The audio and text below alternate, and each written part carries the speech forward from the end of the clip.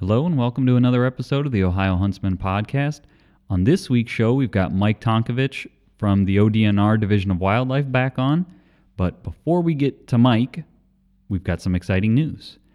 We've been testing a new feed product, and we've been very happy with the results. So we're proud to announce Monster Whitetail Grub as a new sponsor of the Ohio Huntsman Podcast. So Jeff's been testing the product out at his place. So why don't you tell a little bit about the product and what you like about it? All right. Yeah, I've been testing the product, and I put it out in a location that traditionally has very, very poor late season activity. I put it out in mid-January, and there was not a deer track within hundreds of yards of the location I put it in. There was no deer tracks around in the snow. I could tell where the deer had been because there was snow on the ground. And we wanted to give it an honest, because you've done some feeding with just regular corn out there, so we wanted to give it an honest test, no bias from the corn that's been there, right? Right. And the location I put it at was about 100 yards from a cornfield that was picked around Christmas this year. Okay. So there was plenty of corn still left on the ground in that field. Sure. After a week, I had deer coming in on the regular to this location, spending hours eating the feed. And actually, you ended up hunting over that feed the last day of season and almost got a deer, right? Yeah, I had the most success out of that stand I've had ever that day. Saw the most deer that day. They were just coming in left and right. They just happened to all be coming in downwind of me. So as soon as they actually got directly downwind of me, they would smell me and were looking for where I was, and with the leaves off the tree, they could pick me out. Yeah. So needless to say, we've been super impressed with this product. So if you're looking for a new feed product to try, something to help get your deer through the winter, I urge you to check out Monster Whitetail Grub. Look them up on Facebook. They're Monster Whitetail Grub on both Facebook and Instagram. It's a great product. It's an Ohio company. That's another great thing we like about them. So check them out. Support the sponsor. Support Monster Whitetail Grub, and it helps support the show. And now with that, we're going to get to the call with Mike. All right. We've got Jeff on the line. This is Jason, and most excitingly, we've got Mike Tonkovich back on the show. Mike is the Deer Program Administrator for the ODNR Division of Wildlife. And I just want to start by saying thanks, Mike, for coming back on the show. Absolutely. I really enjoy it. I got to say, I was pleasantly surprised by all of the feedback that I received, I should say, from our first show. So hopefully we can keep that going. But it's a great way to spend an hour, that's for sure. Yeah. So last time we talked, if the listeners out there didn't listen to the previous episode, it was episode number 22. This is, I think, going to end up kind of being a continuation of that episode. So last time we talked, it was just after muzzleloader season.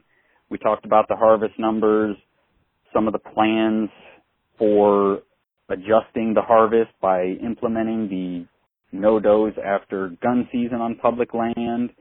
And we covered a lot in that one. So the listeners, you may want to start with that one and then come back to this one, because this is going to kind of be a continuation of that one in a sense.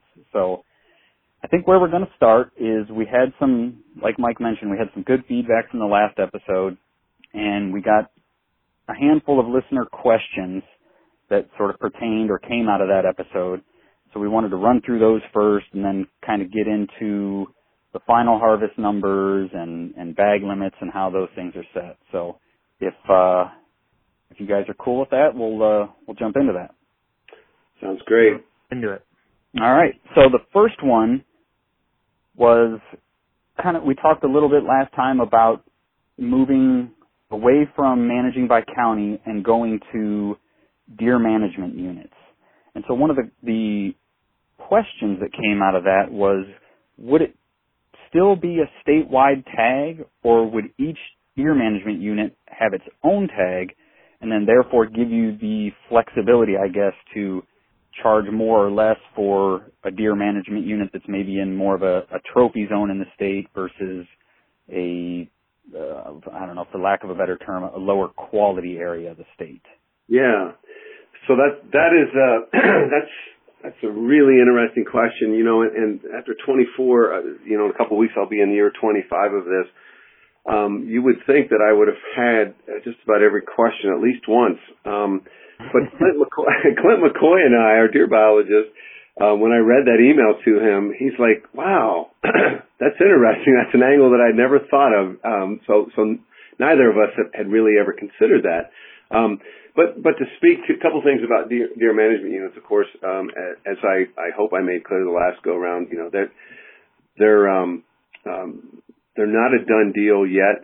That's for sure. We're moving in that direction. I'm hopeful of that. But until we can get all the T's crossed and the I's dotted, we're not signing off on that. But sure. That's a great question, and the answer is yes and no. There will be some specificity with regard to permits, guys, but it'll be simply, it won't have anything at all to do with price. It will simply be that you'll have our vision, if you will, is to have make one either sex tag available that would be valid statewide. It didn't matter if you used it in Auglaize County, Adams County, or Ashtabula County. You could use it anywhere in the state, just like you do now. Okay, so that in effect, it would be good for deer of either sex, but it would largely be a buck tag. The follow up, or the sister component to that, if you will, would be the antlerless permits, the $15 antlerless permits, or whatever they're priced at. Those would be, whether we're counties or whether we're deer management units, those permits would be units. We'll call them unit specific, and that could be a county. We could even roll this out under a county situation, under a county management unit like we have now, or deer management unit, if that's what we get to. But those would be unit specific. In other words, you would have to decide that you wanted to buy a permit or put in for a permit for Athens County or Ashtabula County, and that permit would be good only for that county. And the reason being is that the idea is, obviously, we're grouping counties or portions of counties that have similar habitats and in the end should have very similar deer populations. Okay, so we're grouping 2 or 3 counties together, or parts of 2 or 3 counties together, similar deer numbers, similar habitats, and so we would identify, rather than bag limits, guys, we would identify how many antlerless deer we wanted to take out of that group of counties. Okay. And we actually, not to pat ourselves on the back, but the relationship between the antlerless harvest and the impact that it has on the population is we've actually got that pretty well figured out. In other words, if we maybe we talked about this, and I hate to be redundant, but real quick, if 60% of our harvest is antlerless deer, generally speaking, that's going to lead to about a stable population. If a larger proportion of our harvest is antlerless deer, we're probably going to reduce the population, and anything less than 60 will grow the population. The problem has been with a bag limit. It's hard. The model might say, hey, we need to harvest 10% more antlerless deer. Well, the bag limit might give us 2 options. We can either get 4% or 16%. Okay, so but with an allocation of antlerless permits, what would happen there, we would say, hey, we need to harvest 3,000 antlerless deer. We know that the permit success rate is 33%, so we need to issue 9,000 permits for that particular county. So the county would be, whether it's the county or the deer management unit, that would be, in effect, how we would allocate based on the need in that particular unit. So if you bought a permit in Athens, an antlerless permit, you couldn't take it over to Gallia County, for instance, or you couldn't take it back home to Cuyahoga County if that's where you wanted to hunt. You could use your either sex permit anywhere in the state, but we're going to limit you to the county that you apply for. So the permits would be county specific or unit specific. So you're onto something there. We would be controlling permits. There would be no bag limit anymore. Instead of a bag limit, we would control the harvest through the sales process. In other words, everybody would be available. Everybody could put in for one permit, until for the first 2 weeks of the lottery, and then after that, everything would go to over the counter. So it would be a little different feel, but I don't imagine down at the individual hunter level, folks would really see that much difference. The big difference would be, I've got to decide, and it's not a big deal. We know that hunters hunt in multiple counties, but harvesting in multiple counties is a different story. And yes, hunters do kill deer in different counties, but I think everything that we talk about on this show is we're always going to talk about pluses and minuses. There isn't even lowering the cost of a deer permit has some downsides, and that's just the nature of the beast. So when we talk about this antlerless permit allocation system, what will allow us to do is fine-tune the harvest and keep population stable, which has been a big complaint of a lot of folks that, oh my gosh, can we make up our mind already? We're 2 deer this year, 6 deer next year, that kind of thing. So it would bring us to some stability, but I guess what it would do perhaps, guys, is it would force us to do a little bit more planning on the parts of our hunts. Yeah. And it sounds like maybe it's just another tool to give you finer, more granular control over the population. Is that a good way to look at it? That's perfect. That's perfect, Jason. So that actually was kind of, when you have limited tools, whether it's working on a house or fixing a car, sometimes you have to be creative, and that's what we did that's kind of the purpose that antlerless permit, making it valid only the first 8 weeks of the season, seemed kind of contrary when you thought about what we were trying to do. But what it did in effect was it essentially doubled the bag limit for the first 8 weeks of the season. So you went from 1 to 2, 2 to 4, 3 to 6. Since it wasn't the entire season, it wasn't a 6 deer bag, and it wasn't a 4 deer, and it wasn't a 2. It was a 1.7, or it was a 2.4, it was a 3.1, that type of thing. So it got us. What we were hoping to do is find some middle ground with that regulation. So that was an attempt to be, we had to be really creative and try to find something in between those bag limit choices that we had, because historically, you can look across the state and you'll find a few counties, whether they're all ag or whether they're all forest, where you could probably settle on a bag limit and keep the population stable into perpetuity, I should say. But most counties in Ohio, we have either historically over or under harvested. A 1 deer bag's not enough, so we'll keep it at 1 deer for a few years, and then the herd gets large, and we can talk about how we set bag limits and stuff, and you understand why we then have to go to a 2. We keep it at 2, we bring the population down because we're effectively over harvesting, bring it back down to 1. And the same would apply for a 2 and a 3 deer county as well. So not the best. We've done really well, I think. I think we can pat ourselves on the back with the tools that we've had. But if stability in regulations and stability in populations and predictability is what our hunters would like, then of course we're going to have to try and get to that finer scale in terms of harvest. Sure. So I guess a follow-up to that before we get into the next listener submitted question was, with you mentioned going to a lottery. Could you dive into that a little bit more? So you said it would be a lottery for, would you say, the first 2? Yeah, one thing we want to be clear on, guys, is that this is, when you talk about prototypes and they roll out cars at the car shows that won't be in production for 5 years yet, the cars of the future. Well, this is Mike Tonkovich and Clint McCoy brainstorming, and of course, this isn't far-fetched because we're borrowing from other states. But what I would envision is something along the lines of, let's say deer permit sales go on sale June 1st. Okay, so for the first 2 weeks, and this is all hypothetical, but this is we're kind of modeling it after how other states would hold their lottery. First 2 weeks, every resident in the state, they would be open to residents only. Okay, and you would be eligible to buy, you could put in for a permit in the county that you want. The next 2 weeks, we might open it up to non-residents, and then after that, anything that's left over, the permits would be sold on a first-come, first-served basis. So in theory, if you picked a county where we had a need for a large deer harvest and permits were underutilized, you could get, and this is in theory, 12 permits, 12 antlerless permits. But if we were doing our job, we should not have, so imagine this, our first year, we don't know what the demand is going to be. We might have 1,000 or 2,000 leftover unsold permits. Well, then we would, adjust that accordingly. So that's kind of the nature of it. I mean, those are not hard and fast rules. I want to make sure we're clear on that. It would, sure, yeah. You'd have to find a way, instead of bag limits, because obviously that's what we're trying to get away from, because bag limits are very, very rigid.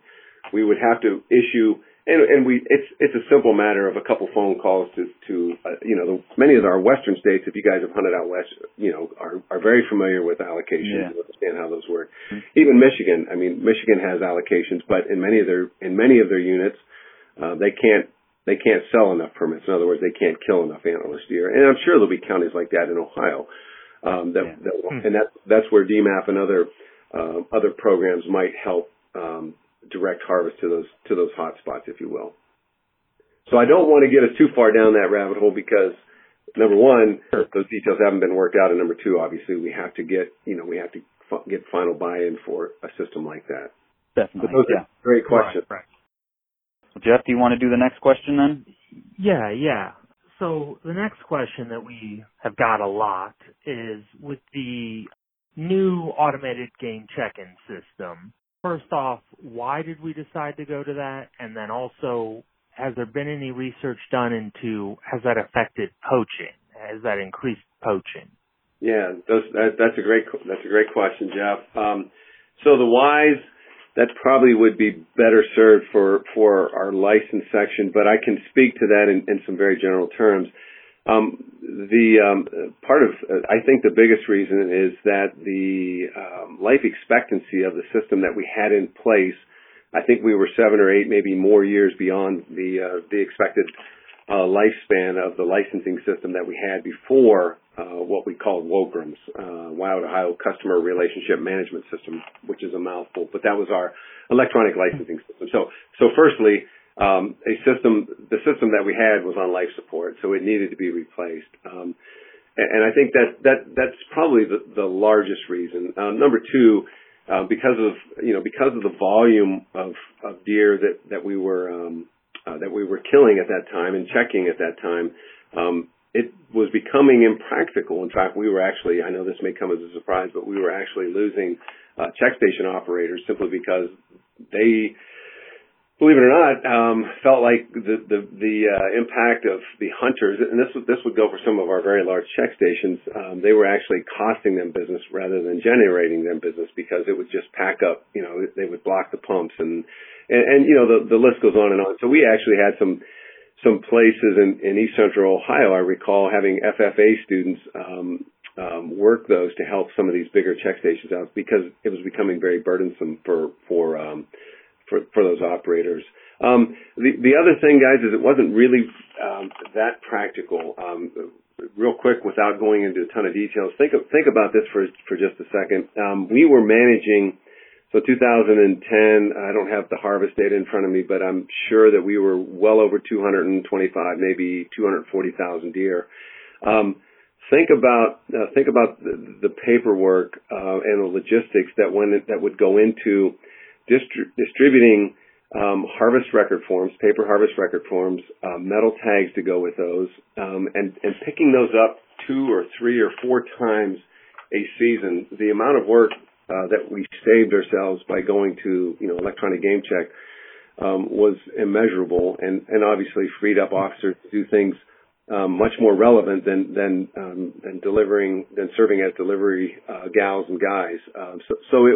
Logistics were a big part of it. Cost was a big part of it. Yes, we spent, I think at the time, $16 million for the system, but I believe we got our money's worth. And then, of course, the final thing that comes to mind is, we can talk, I can tell you, and I'm sure we're going to get there, we're going to talk about harvest specifics of this past season that ended a week ago, not even a week ago, right? And imagine doing that in 1998 or 2005 or 2010. We had to wait for all of those data to be key entered, right?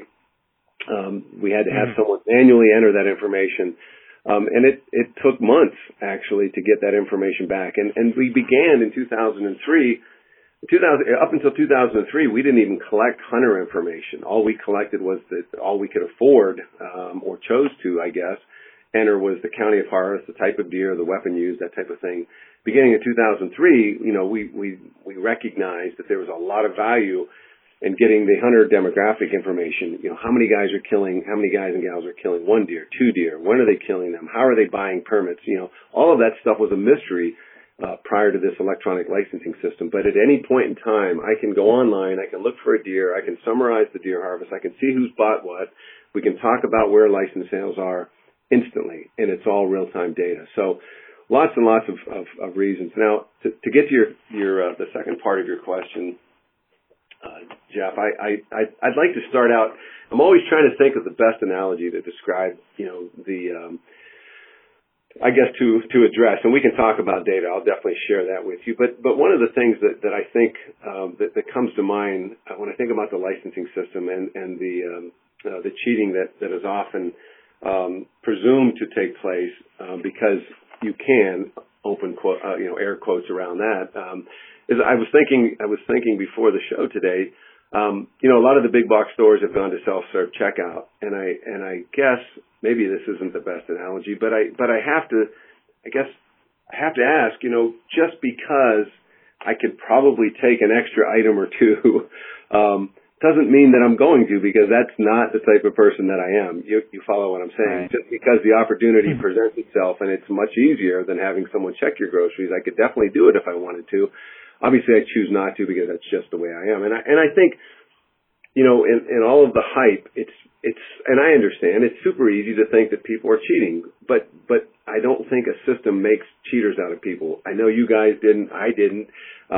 In fact, the metal tag, there was nothing magical about that. If you could get your deer home, you were home free. I mean, you could drive past the check station, or, in the case of a landowner like myself, if I got it down to the pole barn, I'm scot-free.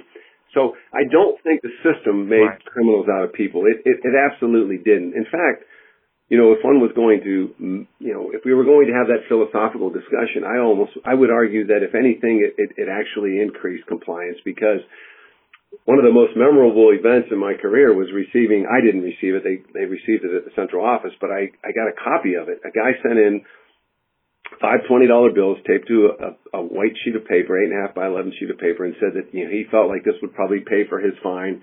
He felt that bad about not checking his deer, but he had to get out of the country or something and could not find an open check station in one of his western counties. I forget which one it was, but, so there was I think, couple things. There were a lot of deer that probably were going unchecked because of the inconvenience that bringing a deer, loading your deer up in the back of your Prius, traveling across the county, only to find out that the check station that you hoped was going to be open, they had to close early because there was a water line break or something of that nature. So it presented not only one option for checking deer, but in fact 3 options for checking deer. So I think we need to keep that in mind and maybe use that as context when we talk about the data that we're going to talk about in just a second. So as far as data goes, I guess I think about, what were some of the things that people were thinking would happen in 2011 when we went to electronic game check. Things like more bucks would go unchecked, and bucks would be checked as does, and deer would not be checked, and additional bucks would go unchecked, and all of those things. But when we look at the data, none of that is supported by the data that we have. This is where a picture would be worth 1,000 words. I wish you could see some of this. But I can do my best to describe it. So if we look at, if people were going to not check their deer in 2011, we would expect, and I should say, I guess I should back up, buck harvest is only one of many indices or measures that we use to track changes in population size. We have long-term data sets, for instance, from our bow hunters, which you guys may participate in. The number of deer that you see per hour hunted, or 100 hours on the stand, that type of thing. Most recently we've calculated buck harvest per 100 permit buyers. We've looked at deer. We can calculate deer harvested per 100 days of hunter effort, and we can also look at the number of deer carcasses removed from roadways by ODOT workers. Okay. Along with the buck harvest. Okay, so if something was going to go south, if people were going to all of a sudden not check deer, we would have expected to see a dramatic drop in the buck harvest and or the total harvest in 2011. And it did go down in 2011, but so did the other two indices, the bow hunter observations and the ODOT carcass removal. So my point is, and if you could see these data from 2000, you can go back to 2004 and look at it for the last 14 years. These indices have tracked each other very well. So if people were not checking deer, if people were taking an additional doe or two, it's going to show up in the harvest. That you can't hide that forever. It's going to have an impact, whether at the statewide level, we can look at it at county levels. Eventually, you're going to detect that, and we did not see a shift in the composition in the harvest in 2011. In other words, it didn't all of a sudden go to 60. So in 2010, 62% of the deer we killed that year were antlerless. 2011, it was about 63%. I was able to predict the harvest in 2011 to within a couple thousand deer. So the point is that there is no data to support this notion that people have all of a sudden, quit checking deer or taking multiple deer, because if they were, it would show up in these other indices as well. We would have proof. In other words, one would go one direction and the other indices would be going the other direction. Does that make sense without any pictures? Yeah, definitely. Jeff, did you have anything else on that, or should we go to the next one?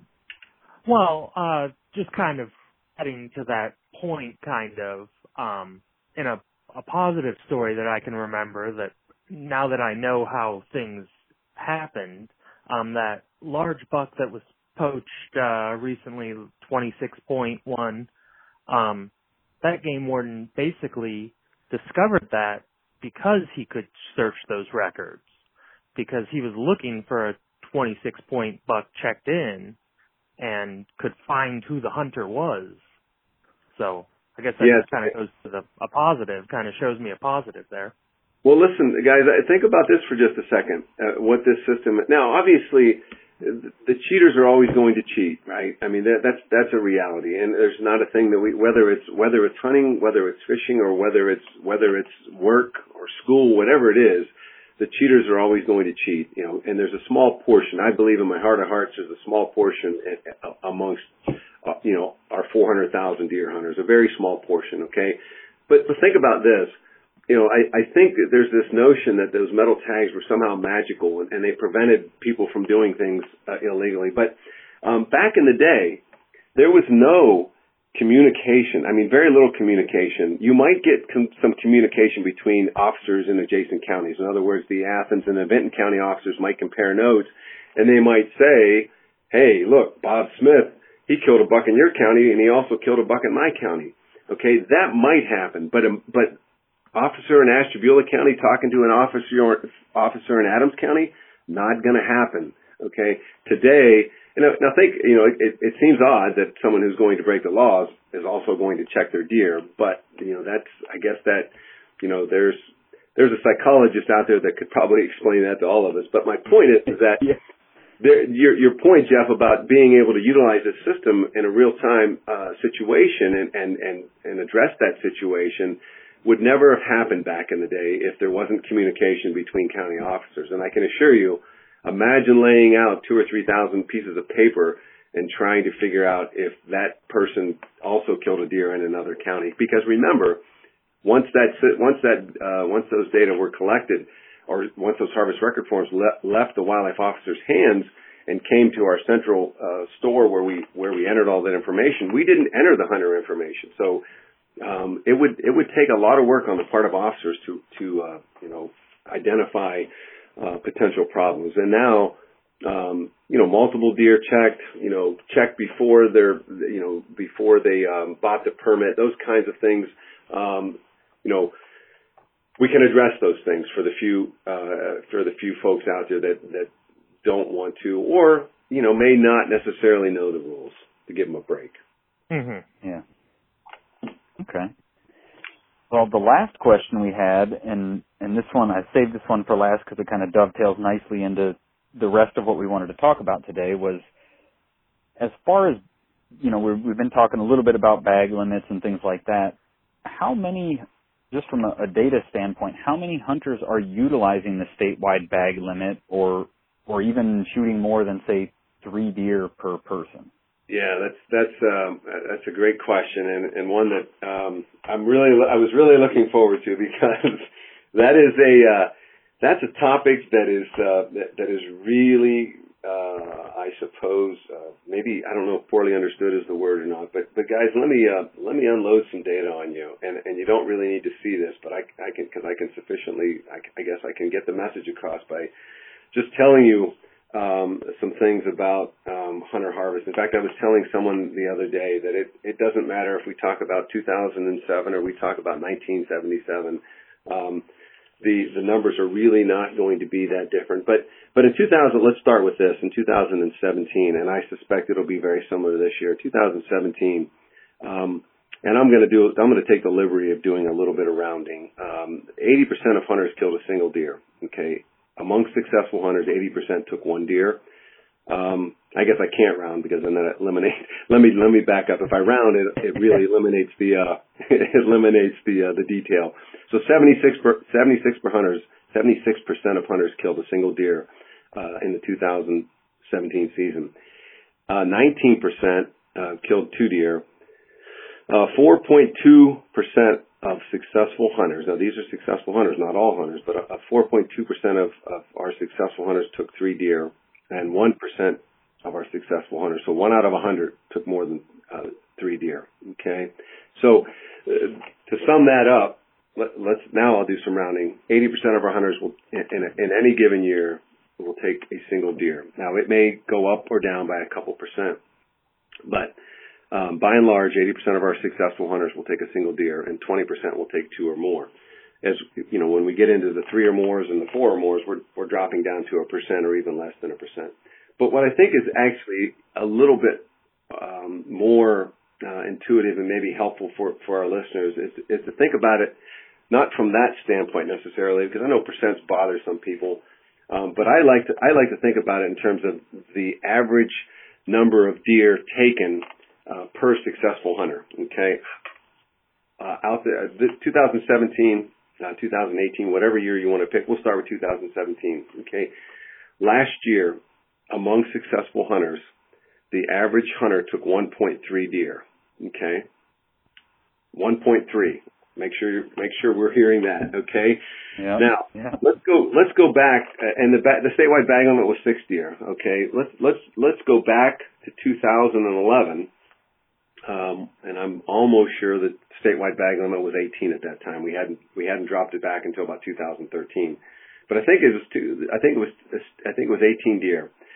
So in 2011, the average among successful hunters, the average hunter took 1.37 deer. Okay, so we went from 1.32 to 1.37 with an 18 deer bag limit. So we tripled the bag limit, and we went from 1.32 to about 1.37. Okay. One other way of looking at this, and I think this is probably one of the most intriguing ways, and we're going to jump back to percentages. But in 2011, I contacted my colleague in Wisconsin, and I asked them to share their hunter harvest data with me. And that year, we had, I'm thinking it was an 18 deer bag limit. Okay, Wisconsin, the same year, 2011. They had what would be, in effect, an unlimited bag limit. Okay, it did not say unlimited, but if you bought you could almost buy a permit per day. You know, the long and short of it is, I wouldn't be lying, wouldn't be stretching the truth if I said they had an unlimited bag limit. Let's compare the proportion of hunters that took 1, 2, 3, and 4 deer in 2011. 18 deer bag versus an unlimited bag. Okay, I'll start with Wisconsin. That year, 72% of hunters in Wisconsin took a single deer with an unlimited bag. Well, let me be very specific. 72.48 in Ohio that year with an 18 deer bag. 72.94. Okay, the number of hunters in Wisconsin that took 2 deer that year, 19.7. Ohio, 19.6. We can go out as far as you'd like, and I'll stop at 3. But the number of hunters in Wisconsin that took 3 deer with an unlimited bag in 2011 was 5.24%, and in Ohio it was 5.3. Okay, so my point is that bag limit, and we can talk at length about it. But bag limit really is not what it's cracked up to be. Now, it does have an effect on the harvest, but it's an indirect effect, guys. It doesn't matter. I think the take-home message is, here in Ohio, six deer bag or a 4-deer bag or even a 3-deer bag really is not going to have a profound impact on the harvest, because as you just heard, we're looking at, even in the years where we had a harvest of 260,000 deer, 250,000 deer, we only moved the needle by 0.2 or 0.3% in terms of the mean number of deer that the average hunter took. Now, what happened in those years is that we increased the number of hunters that were successful through some, I would like to think, through the use of that antlerless permit, and we increased the number of hunters that took 2 deer. But we didn't, you didn't see truckloads of guys or guys going down the highway with truckloads of deer. We may have had a few more guys kill 5 deer, may have had a few more guys kill 6 deer, but by and large, the impact of that antlerless permit, all that really did was bump up the number of hunters killing 0 or killing 1 and killing 2 deer. So bag limit is a very often misunderstood, and people latch on to that, and I can understand why. I mean, I have several quotes and very interesting quotes I like to share with students when I'm lecturing, and one of my favorites is, this gentleman from Perry County said, a 4-deer bag is more than sufficient because at 6, people don't need to kill 6 deer. And the reality is we could put most of our successful hunters in Perry County that year that killed 6 deer, probably, in a closet. That's So what I do want to wrap that up with, though, because when we're talking about bag limits, I want to make sure that we're clear that bag limits obviously can have an impact on the harvest, but here's where it really becomes relevant. And probably the only place where it becomes relevant is when you go from a 2-deer bag to a 3-deer bag. That really, and you guys may be able to relate to this, so maybe this will hit close to home for you guys, but when you go down to a 2-deer bag, here's what it does to a hunter. Okay, they can kill 2 deer, 1 buck or 2 antlerless deer. What happens there, everybody's anxious to harvest something, so they go out of the chute anxious to kill something, and they shoot an antlerless deer, and then they realize under a 2-deer bag, wow, I really, even though it's an either sex permit, all I've got left is a buck tag, okay? And I'm really picky on my bucks because I can only kill 1 buck. So what happens is they will hunt the entire season and may never, ever fill that additional tag because they know that they can't shoot a doe unless it's like the last day of the season or the last hour of the hunt, because if they do, they basically have shut themselves out of the opportunity to kill a buck. But if you go to a 3-deer bag, what that does is it allows them, if they shoot that antlerless deer, because they can't help themselves, they're so excited, they shoot that antlerless deer the first day in the stand in October, then they still are either sex hunters. In other words, the season is, they haven't eliminated 2/3 of the deer from the in other words, the pool of available deer isn't reduced by, say, 2/3, because they could if they decided to shoot an antlerless deer. So what happens there is they shoot that antlerless deer early, they continue to hunt, and they get that itch. They get another opportunity that they simply cannot pass up, and they fill that addition. They shoot that next antlerless deer.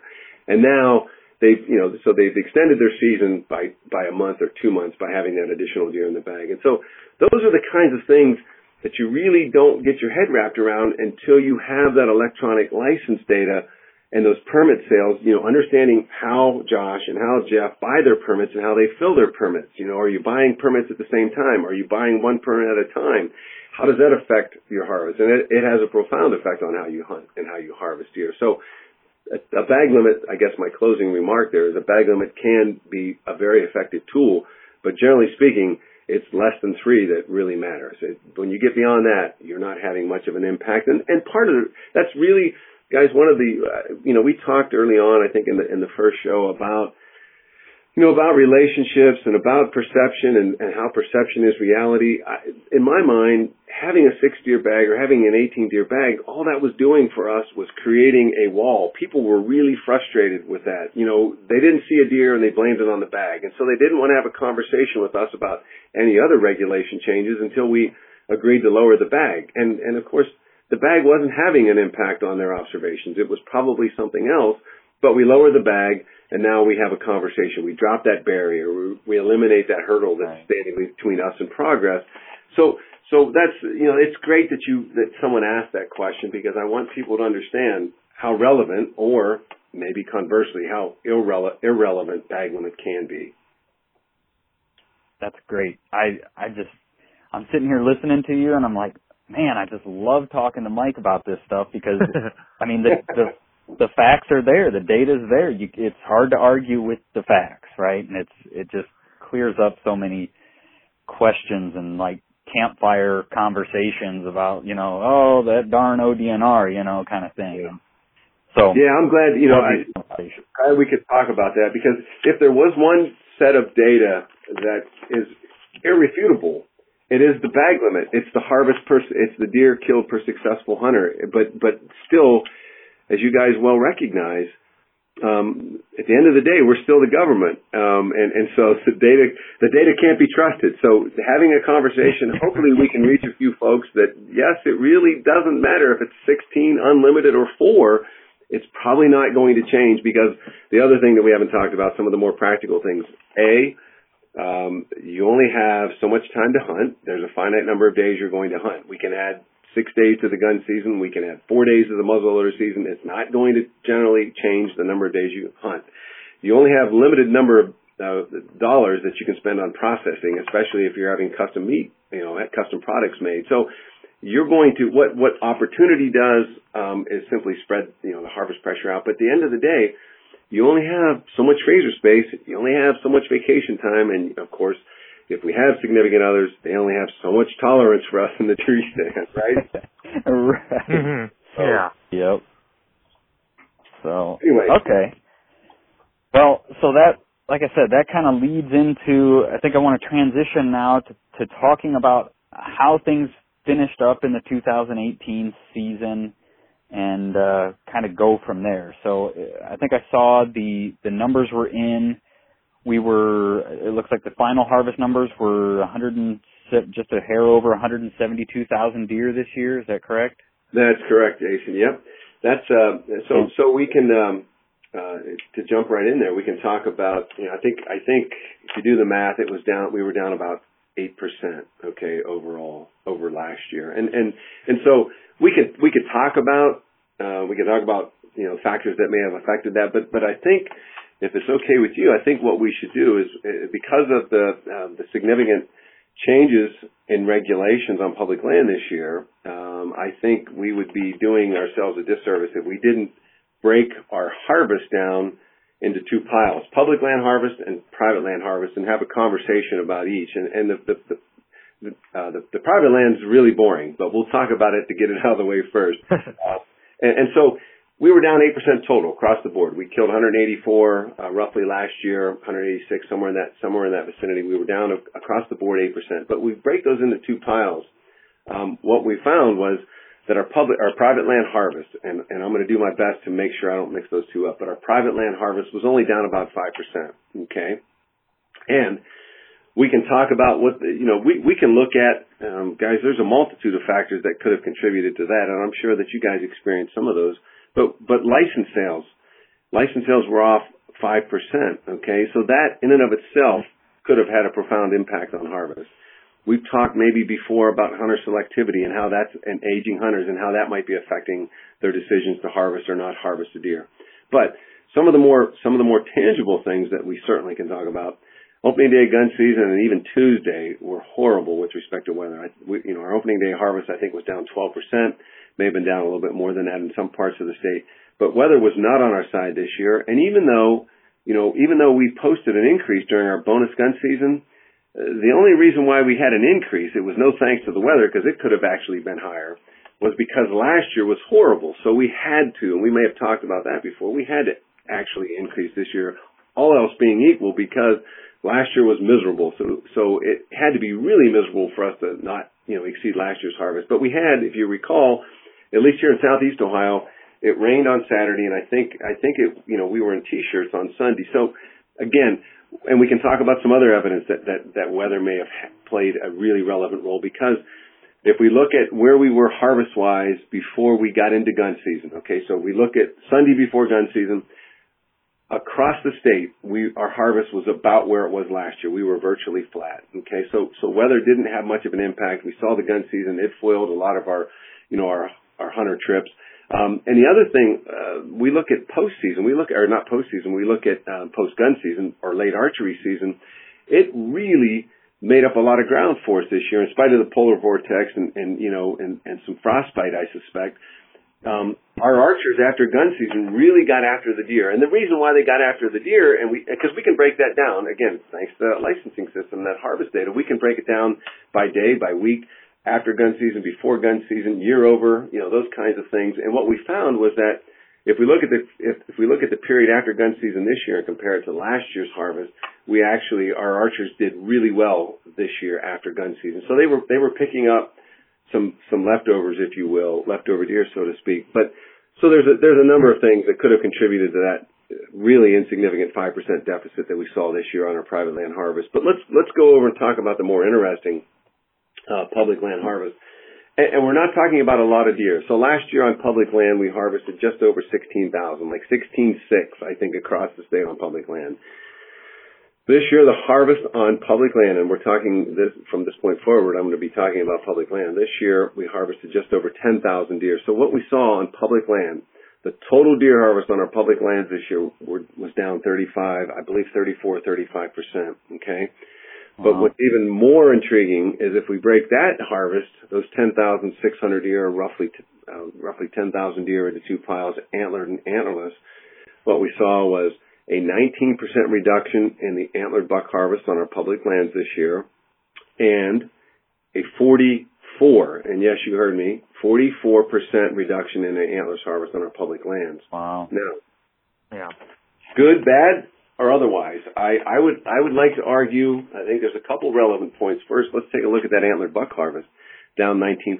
Now, just like bag limit can have an impact on hunter behavior, even though the regulation this year was only designed to reduce the antlerless harvest, it could have changed the way that hunters participated, the way that hunters hunted. So it could have. In fact, we've seen this before. We can back up to the mid-1990s, the late 1990s. When we increased the bag on antlerless deer, we would see sometimes an increase in the antlered buck harvest. Even though there shouldn't have been a population increase, the additional effort, guys in the woods spending more time trying to kill that deer, that second antlerless deer, that could have contributed indirectly to a buck harvest increase, even though we didn't add any bucks to the bag. So my point is that the regulation could have contributed some to that 19% reduction, if that makes sense. But what I think the more important, or what the take-home message for me is that our deer populations on public land are down more so, significantly more so than they are on private land. Hence, the need for something to protect antlerless deer and grow populations. And wow, what kind of protection did we see? We saw a 44% reduction in the antlerless harvest on our public lands, which is amazing. I know that we may have talked before about the predicted or the expected impact that it would have, the regulation would have, and we that's based on 2 or 3 years worth of harvest data. But what we found in years past is that about 22-23% of the antlerless harvest comes after gun season. So we would have expected to save or reduce the antlerless harvest by 22% by pulling that out. Obviously, and then we added the single antlerless deer. So those two things together, really hard to predict how that synergism might have worked and how we would have ended up with something, whether the sum of the parts would have been greater than the sum of the individual. The effect, you get what I'm saying. Yeah. So the impact, slicing and dicing the impact of those two separate regulations would be very difficult. But at the end of the day, we ended up seeing a 44% reduction in the antlerless harvest. And one other piece of information to wrap up that is that Clint McCoy and our pilot were able to fly 6 or 7 of the wildlife areas that we have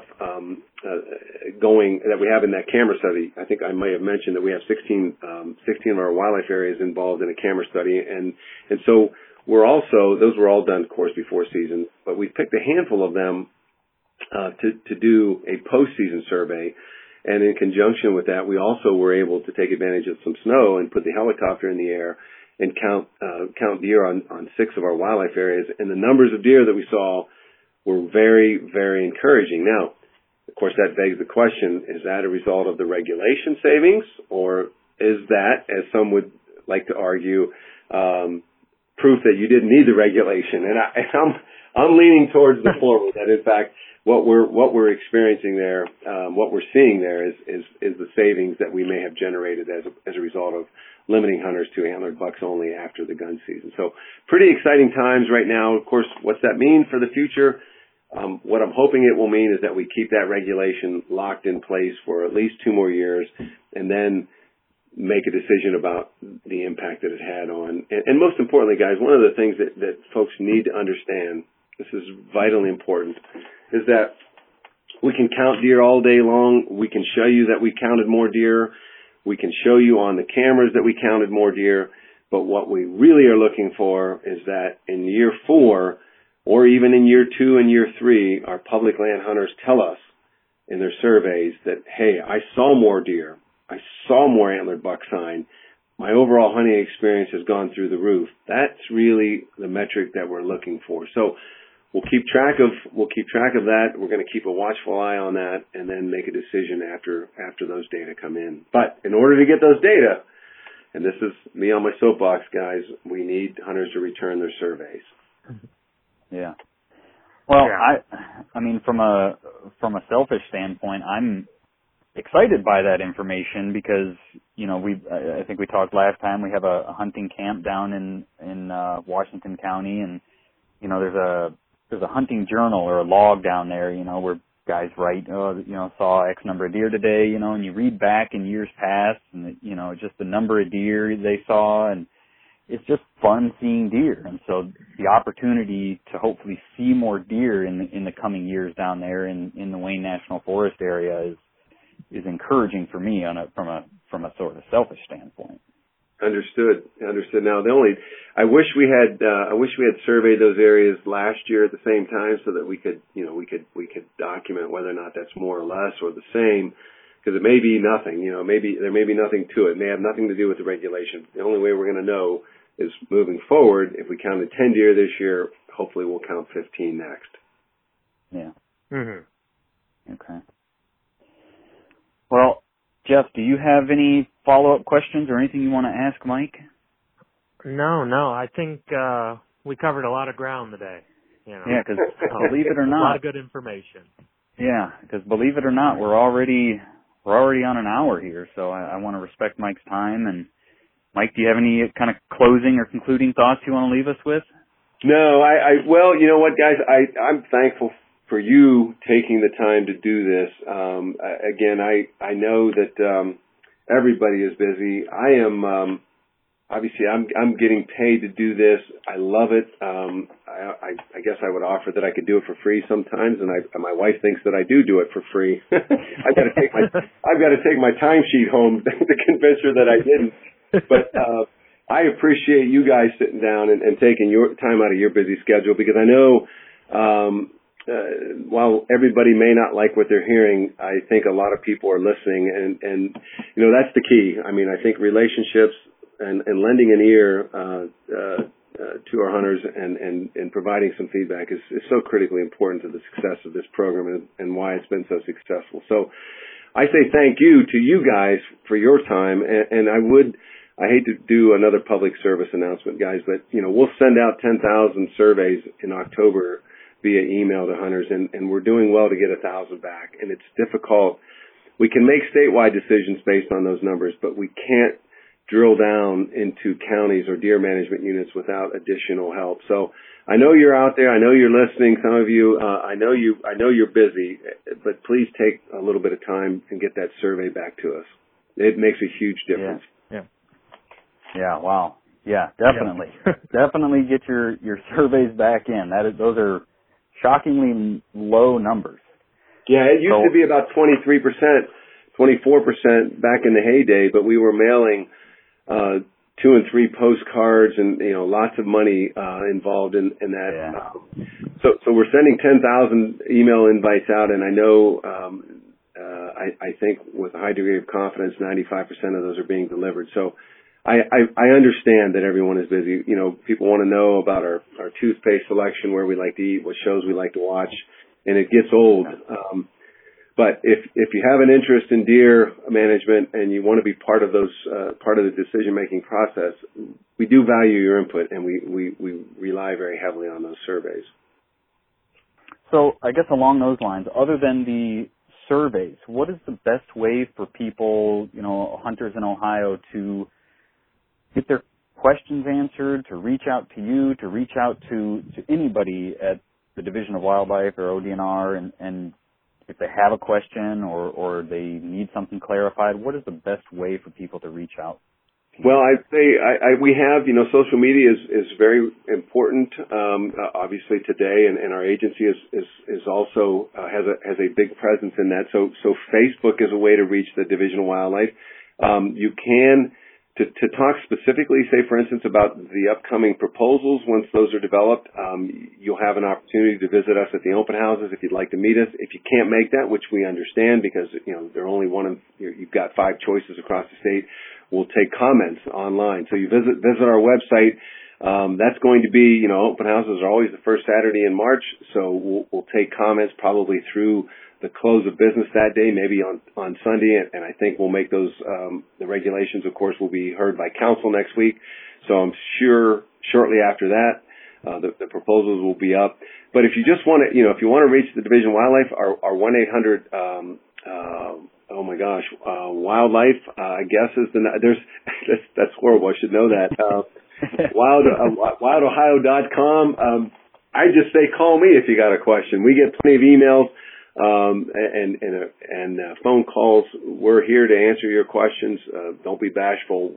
We may have a summit, hold a summit or two, deer summit or two this summer. I think we're looking at July. So, maybe, listeners can get an opportunity to join us at one of those two in Central Ohio and again, I think we'll do it again in Northeast Ohio as well, because there seems to be a lot of interest in that neck of the woods. So Facebook, calls, emails, website, we're really not that hard to find.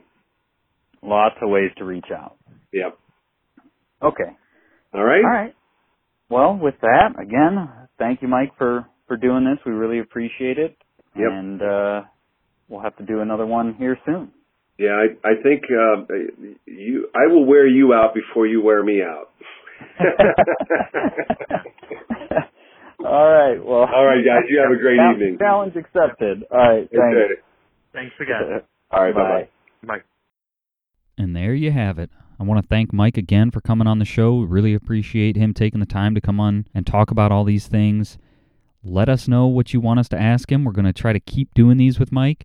I think they're really good. They're educational and informative. So let us know what questions you have for Mike or anybody at the ODNR Division of Wildlife, and we will do our best to get them answered. As always, subscribe to the show.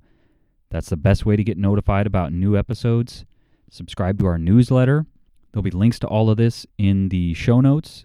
And follow us on social. We're Ohio Huntsman on Facebook and Ohio Huntsman Podcast on Instagram. And as always, thanks for listening.